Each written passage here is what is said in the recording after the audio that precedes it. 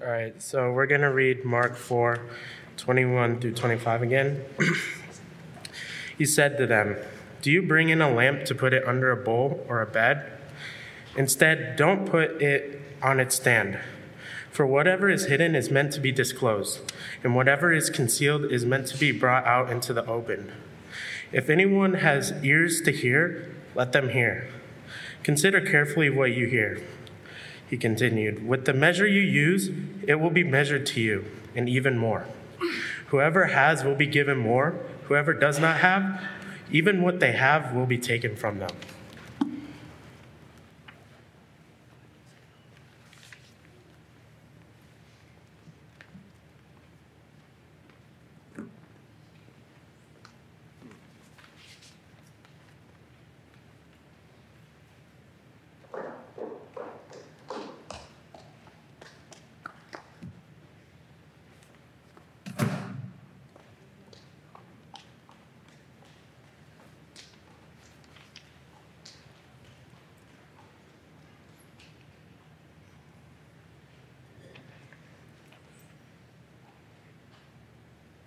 Do you get it?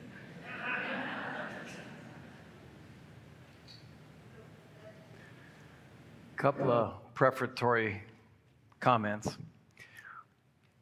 Financial Peace University is underway. We have a couple hundred people signed up, and certainly would love to have you join if you haven't signed up. Classes, we had our orientation sessions during the last week and during this week, today, and the classes that happened this week. The content starts happening.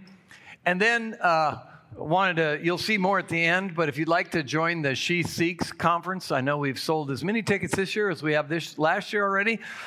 Actually, the video that you're going to hear at the end of the service is way less than we've already sold, so great. If women, it's just for women, so if you'd love to come, we'd love to have you. Today is Confirmation Sunday. Some of you have come just for that. It's an exciting time in the life of the church when we get to confirm our class. Let me tell you a little bit about what these 8 students have been through and what they've enjoyed and what they've been energized with this year. We start, so just so you know, this isn't like we do a couple weeks of confirmation. They started a year ago, Labor Day. They went to class every Sunday morning from Labor Day through Memorial Day, took a few weeks off in the summer, had to work at summer games and Bible school and stuff like that, and then came back, and this is their 4th week back since school started. Also, and they were led, by the way, and this is where you're going to cheer, magnificently by Jacob and Sarah, stand up, and by Aaron and Jennifer. If you would give them a hand, they're our great teachers this year. Because you know, if you're leading youth, sometimes you don't want to come either. But they met with them every Sunday morning. And then we asked each of the students to do some service hours plus some other volunteerism in the church. And you've seen them volunteering in offering and other things. Along with that, during the program portion of confirmation, they got to meet with me on a specific Wednesday night and do a number of field trips. Then these students and leaders have come to this moment. Now, let me tell you about the potential, because that's what I care about.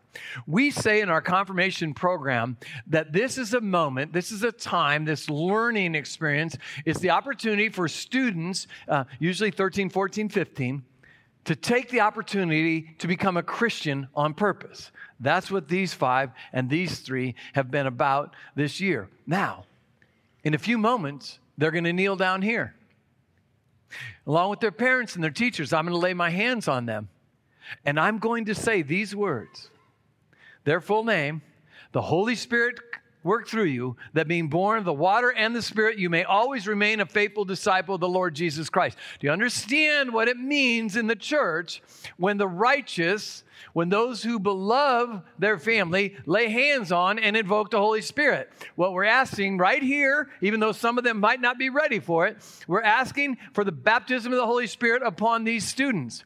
We're saying that you can be born of water, which Jesus says, and to be fully born, you need to be born of the Spirit. And that is our intent. That is the potential of what can happen today. If nothing else, it is the potential for that to happen sometime later in their life. But do not miss this opportunity, because you have a promise to make.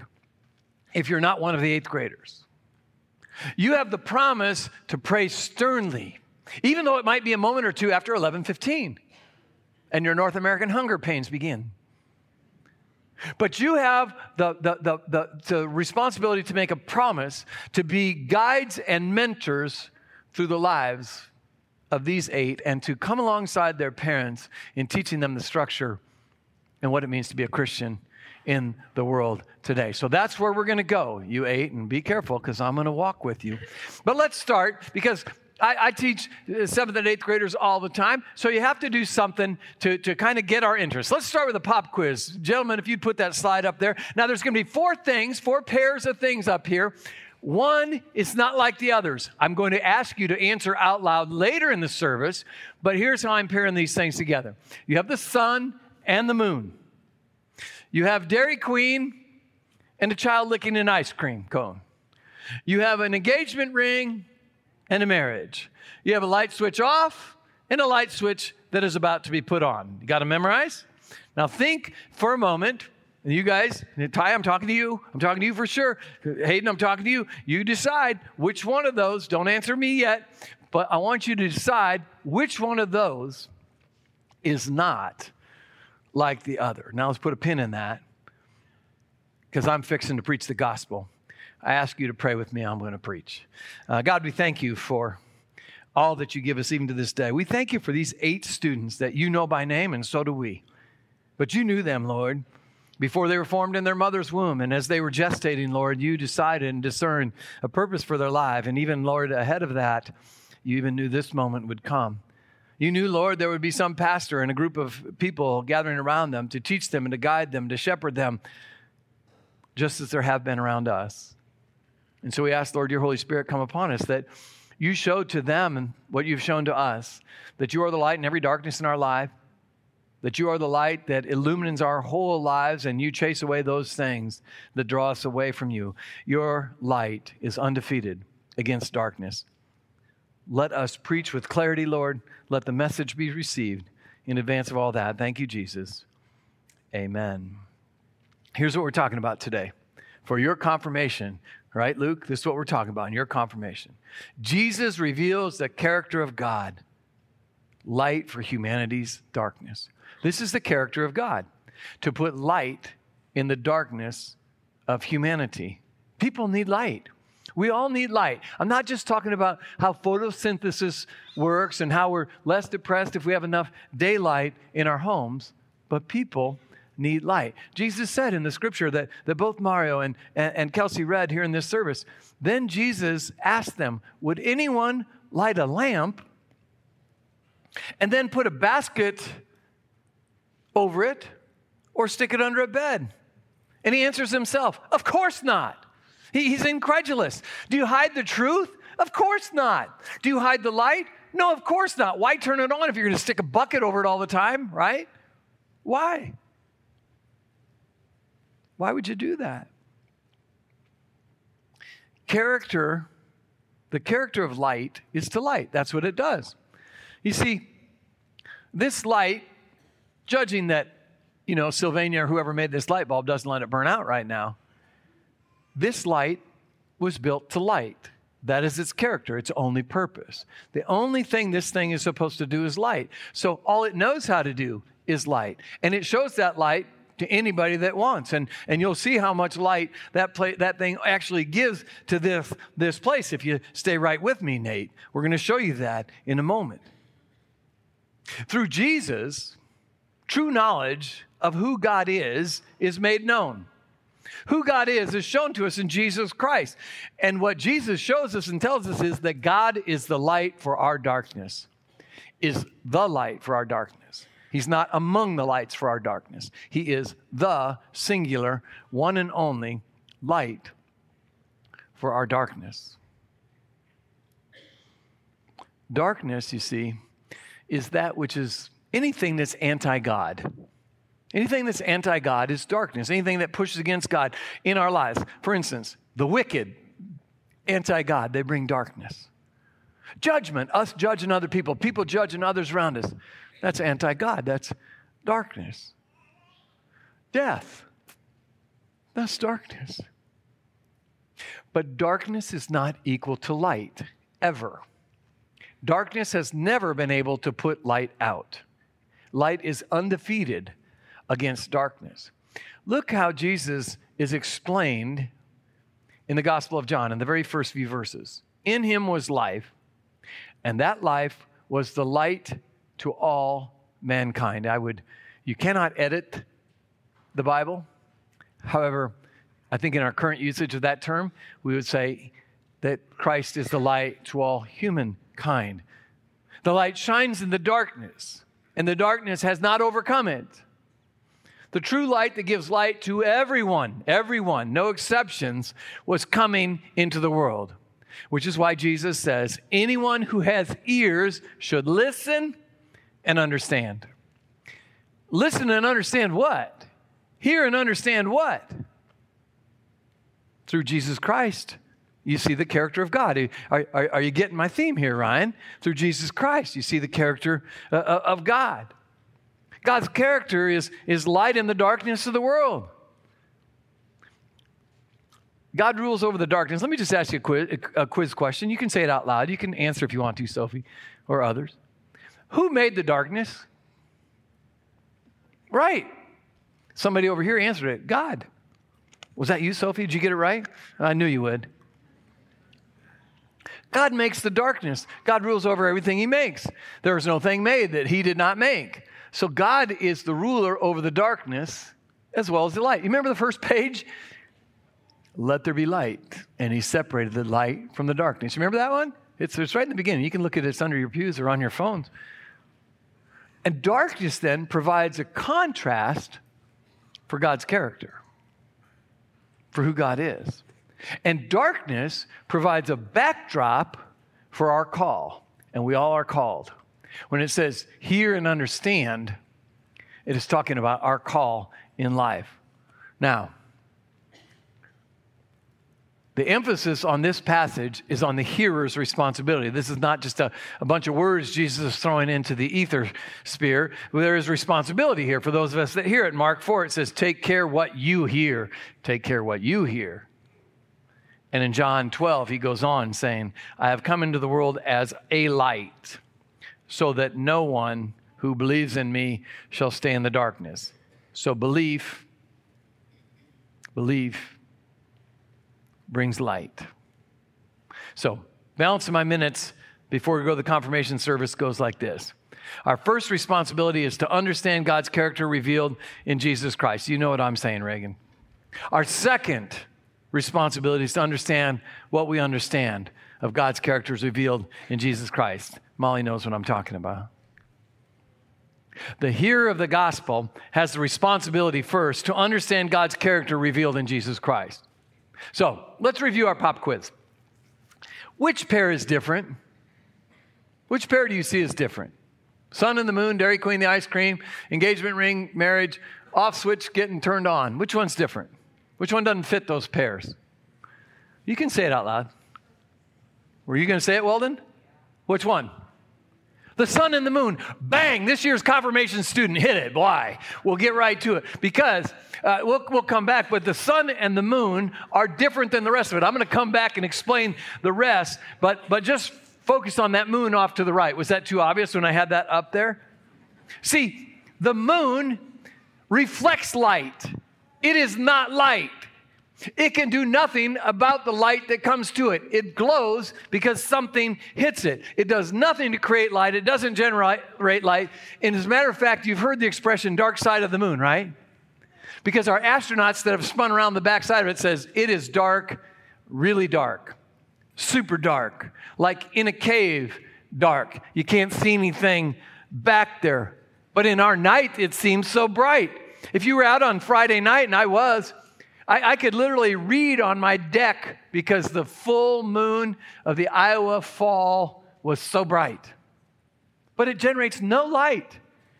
And it's thousands and thousands of miles away. And just like the sun of the light of the sun is for the moon to shine, understand this very simple point, you 8th graders, that the light of Christ is for us. It's not made by us, but it's for us. And therefore, we have to shine. We have to understand that the character of God is revealed through Jesus Christ to shine on us. And that leads us to the second responsibility. The hearer of the gospel, and that's us, is to apply what we understand of God's character as revealed in Jesus Christ. So look at this. Take care of what you hear is what Jesus says, means shed light. If light's coming on you, shed light. This light here is shedding light to this whole building, actually, but to this area right on. We have more powerful lights pushing on it, but still, that light is very bright. When we hear what Christ means and who Christ is, we have the responsibility to shed light on everyone around us. Our responsibility, listen to this, 8th graders and adults sitting behind them, being glad I didn't call on your names like I've called theirs. Listen to this. Our responsibility is to make God known. Are you doing that? Will you do that? Our responsibility is to make God known in the places we are. Our responsibility is to reflect light, to reflect the light of God on others. God's revealed His light to us, and it hits us, and we should shine bright as the day and reflect. Now, I want to go back to those 3 sets of pictures that don't match. Look at these 3 things. Now, let me tell you the difference between this and the sun and the moon. The sun shines, the moon can do nothing about it. These are all pictures of possibilities. You're driving down the street, you see the Dairy Queen, right? If you want an ice cream cone, you have to do something about it, don't you? Same was true with the engagement ring. When you buy an engagement ring, eventually, somebody's going to kneel down and say, "Will you?" Yeah. But there's a possibility there that requires a response. There's an action that must be taken. And the same is true if it's dark in here or dark in your room and you want it light. You can't just say, "Light up, room." Some of you can, but you have to do something. It's a possibility. You have to there is a cause and effect. There's an application that has to happen, and the application is your choice. Because you can drive by Dairy Queen, you can not purchase and bestow an engagement ring on someone, and you can leave the lights off and live in the darkness all of your life. But these opportunities make application a choice.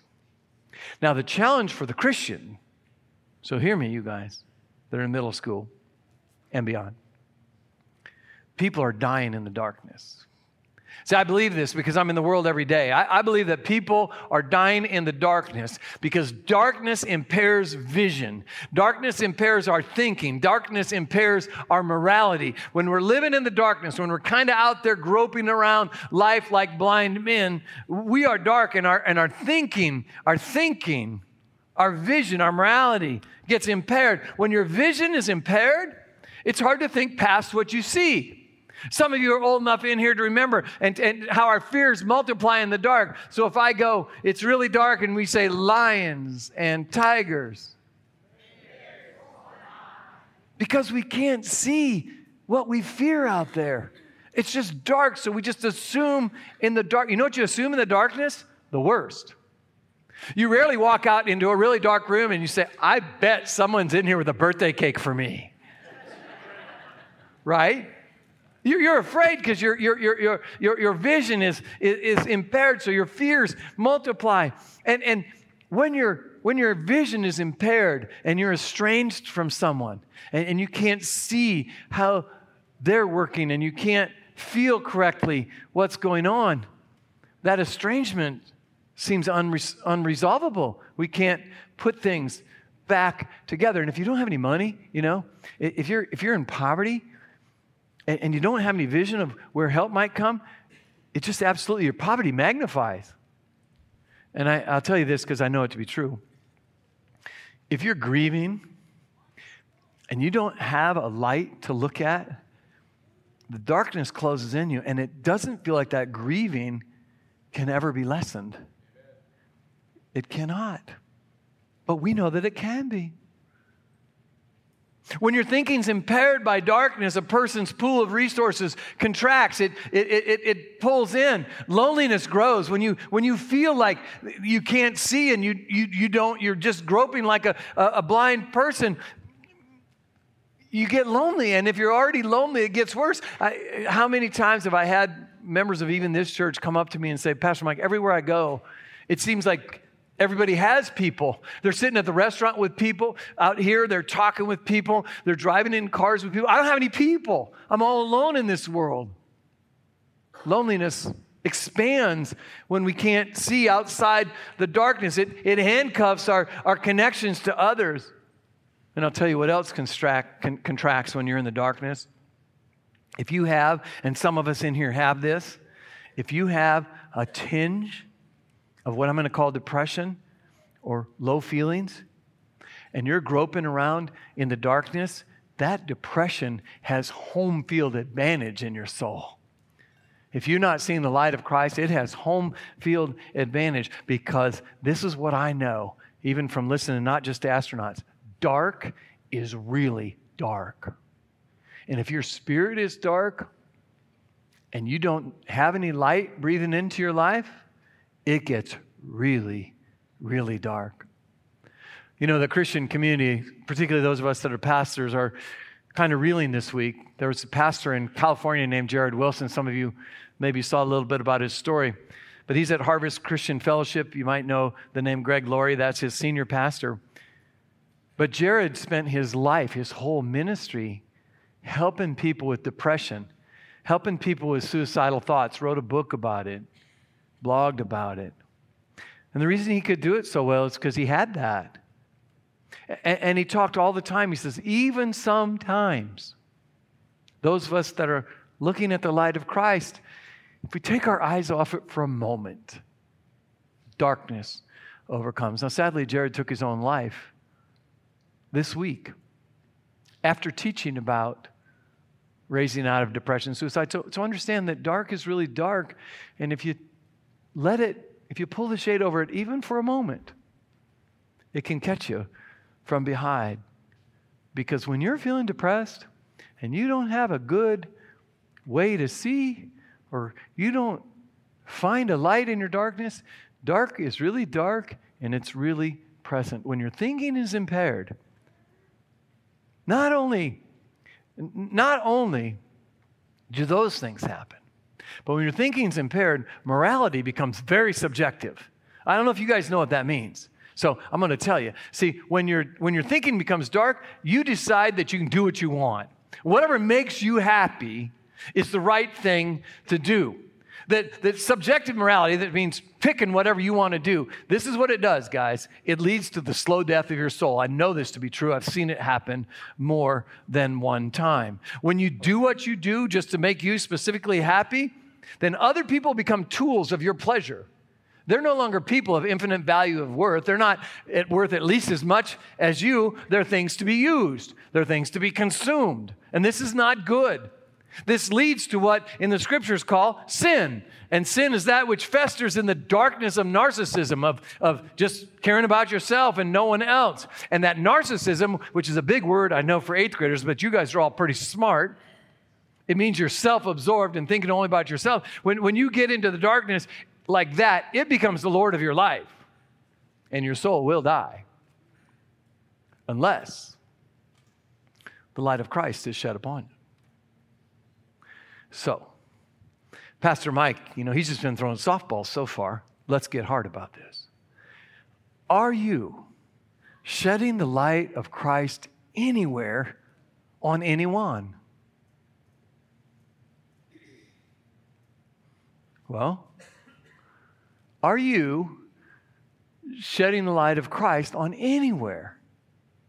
On anyone? I'm here to tell you that that's one of our main responsibilities, because once the light has been shown on you, you are to shine it on others. We are to shed light.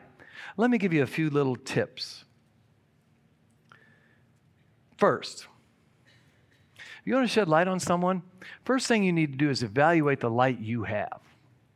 Evaluate the life that God has shone on you. Evaluate what is burning inside you and choose to share it. Just like a person has to choose to ask another to come together with them in marriage, you see the ring of Christ that is the light of Him on your spirit and choose to share it with others. The moon does not pick to be illuminated.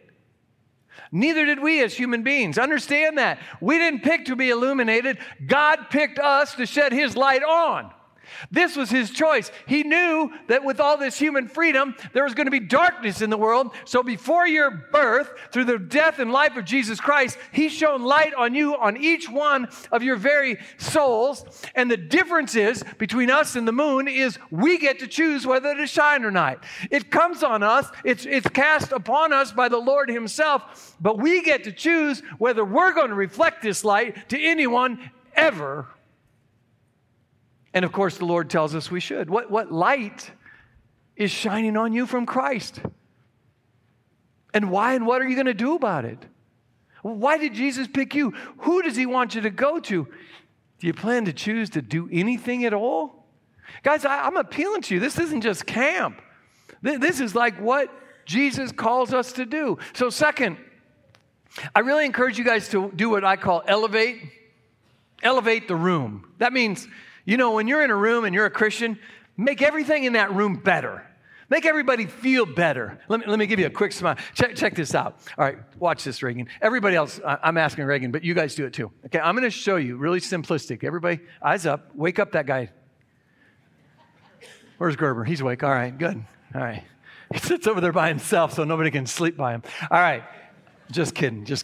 He knows that. I like picking on him. All right, right here, eyes on me. I want to show you how to make everybody feel better in the room you're at. You watch me? Eyes on me? Watch. It works every time. You go through Menards and you're just walking down the alley, you go, no, don't be creepy like I just was, but, just smile. You'd be surprised at what people say. They're like, oh, man, I can smile too.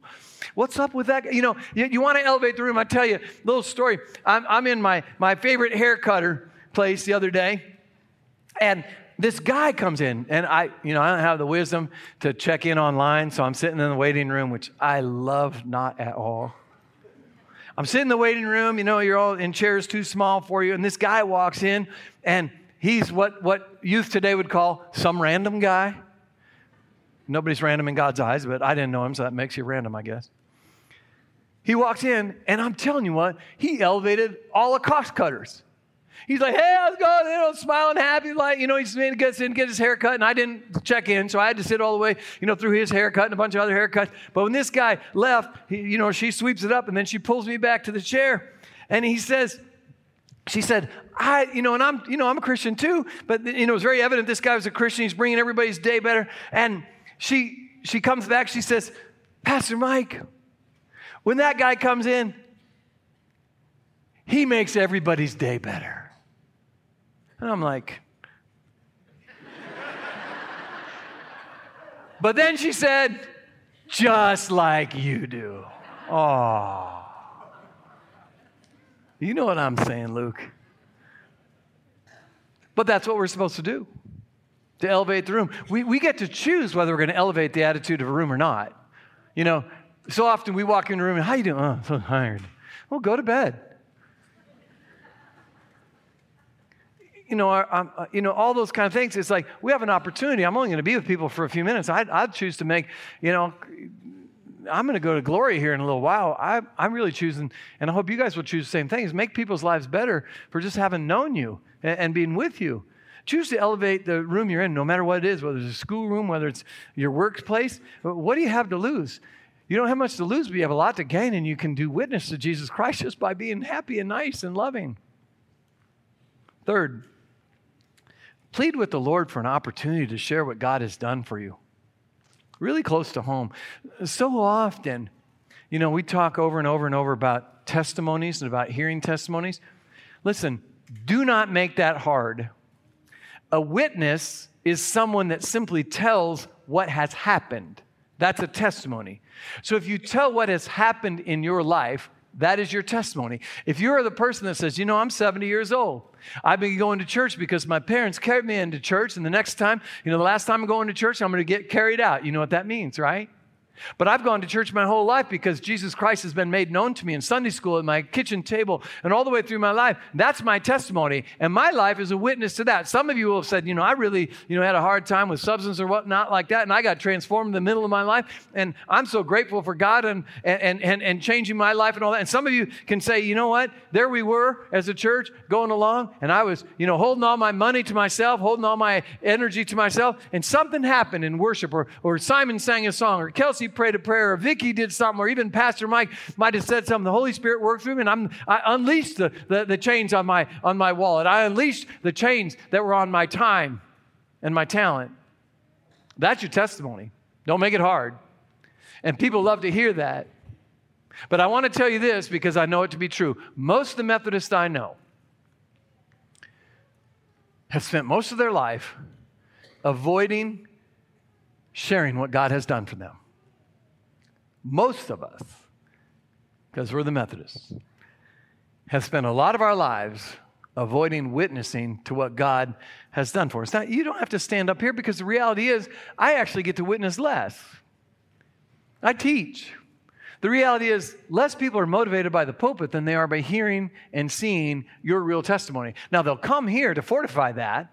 They'll come into church. A few people come in really seeking, to come and meet God, but usually they meet God through the people they know. Usually they meet God by someone in their life shining the light of Christ, shedding the life of Christ into their lives. That is generally what changes life. You can ask these guys in the front. You can ask every high school kid we have in 412. You can ask yourself what really changed your life. Some preacher whose name you can't remember, or someone whose name will never leave your heart.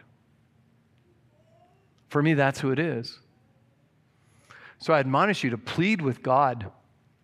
Plead with God for the moment or the moments or the circumstances, the opportunity for you to shed life through the testimony of your life to a life that you know and love. It might change their everything. It might not just change a little bit about them. It might change everything. Everybody I know that's gotten dry has had the help of others. Everyone I know that's come to Christ has had the help of others alongside the Holy Spirit. So plead for the moment and be different. Be different. Jesus' light is different from every other light in the world. The illuminated need to be different. We need to illuminate. We cannot benefit the kingdom or the world in which we live if our values are the same are other people in the world. One of the most disappointing things in North American Christianity is, and I read studies, I can read, even though I went, to Iowa Wesleyan and all that kind of stuff. I have good reading skills. And I have found over the last 20 years, when you read surveys of people about morality and the way they make their decisions, there is no real discernible, actually 1%, no discernible difference between those who claim to be Christian in the way they act and live and give between those who are not Christian. This should not be so. There should be a strong, identifiable, discernible difference between those who claim Christ as their Lord and Savior and those who do not, because we have a light that burns in us that is different than the world. Therefore, our morality should be higher. Therefore, our values should be higher. Therefore, our pursuit should be not after the things of this world, but after the kingdom. Do you feel me? So we have a task to do. The believer is to shine in the middle of today's darkness. Our light is to help unbelievers and those who are emerging in belief see who they truly are. To see maybe that because of the way we're living, as we live in accordance with Christ and we align our lives with Him exactly, that we allow others to see the need they have, not saying, hey, we're going to bang over your head what you're doing wrong, but allow them, by good examples that are Christians, by us being different, that they can see maybe there's a higher way to live. And maybe living in this light of Christ is actually the best path to go down. And last,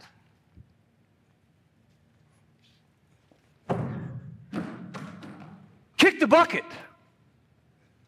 Don't keep the bucket. Don't keep the bucket that you can put over your life. Kick it away. If you've truly been led by Jesus Christ, what would you ever want to cover it up for? When my life was transformed by Jesus Christ, I never wanted anything to come over it. No, I'm a sinner like you, and clouds are always forming out there, but get the bucket far away from you. Don't be tempted to put it back on. All right, guys. I'm going to tell you two things, and then something really cool is going to happen.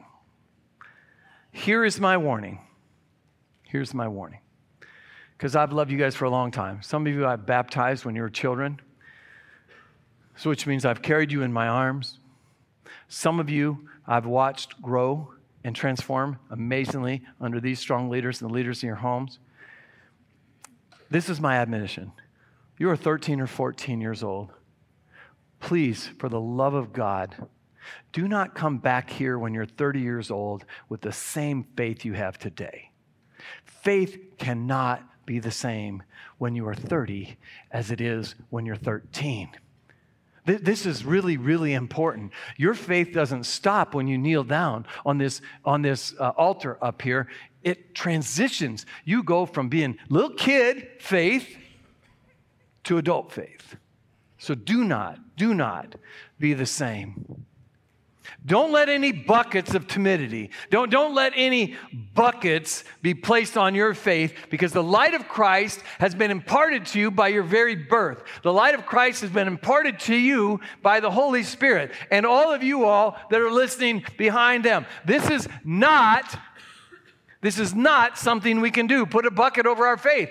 This is not about timidity. The purpose of being a Christian is to claim it and live it and shed light on others. The confirmation class of 2019 and all you all that are behind him need to kick the bucket for Jesus Christ's sake and shed the light of Christ on others. Can I get an amen? Let's pray. God, let us kick the bucket. Not the bucket of our living, but the bucket that shades the lamp that is part of our lives. Lord, so often you brighten us, and we try to take the light away. Let that not be us.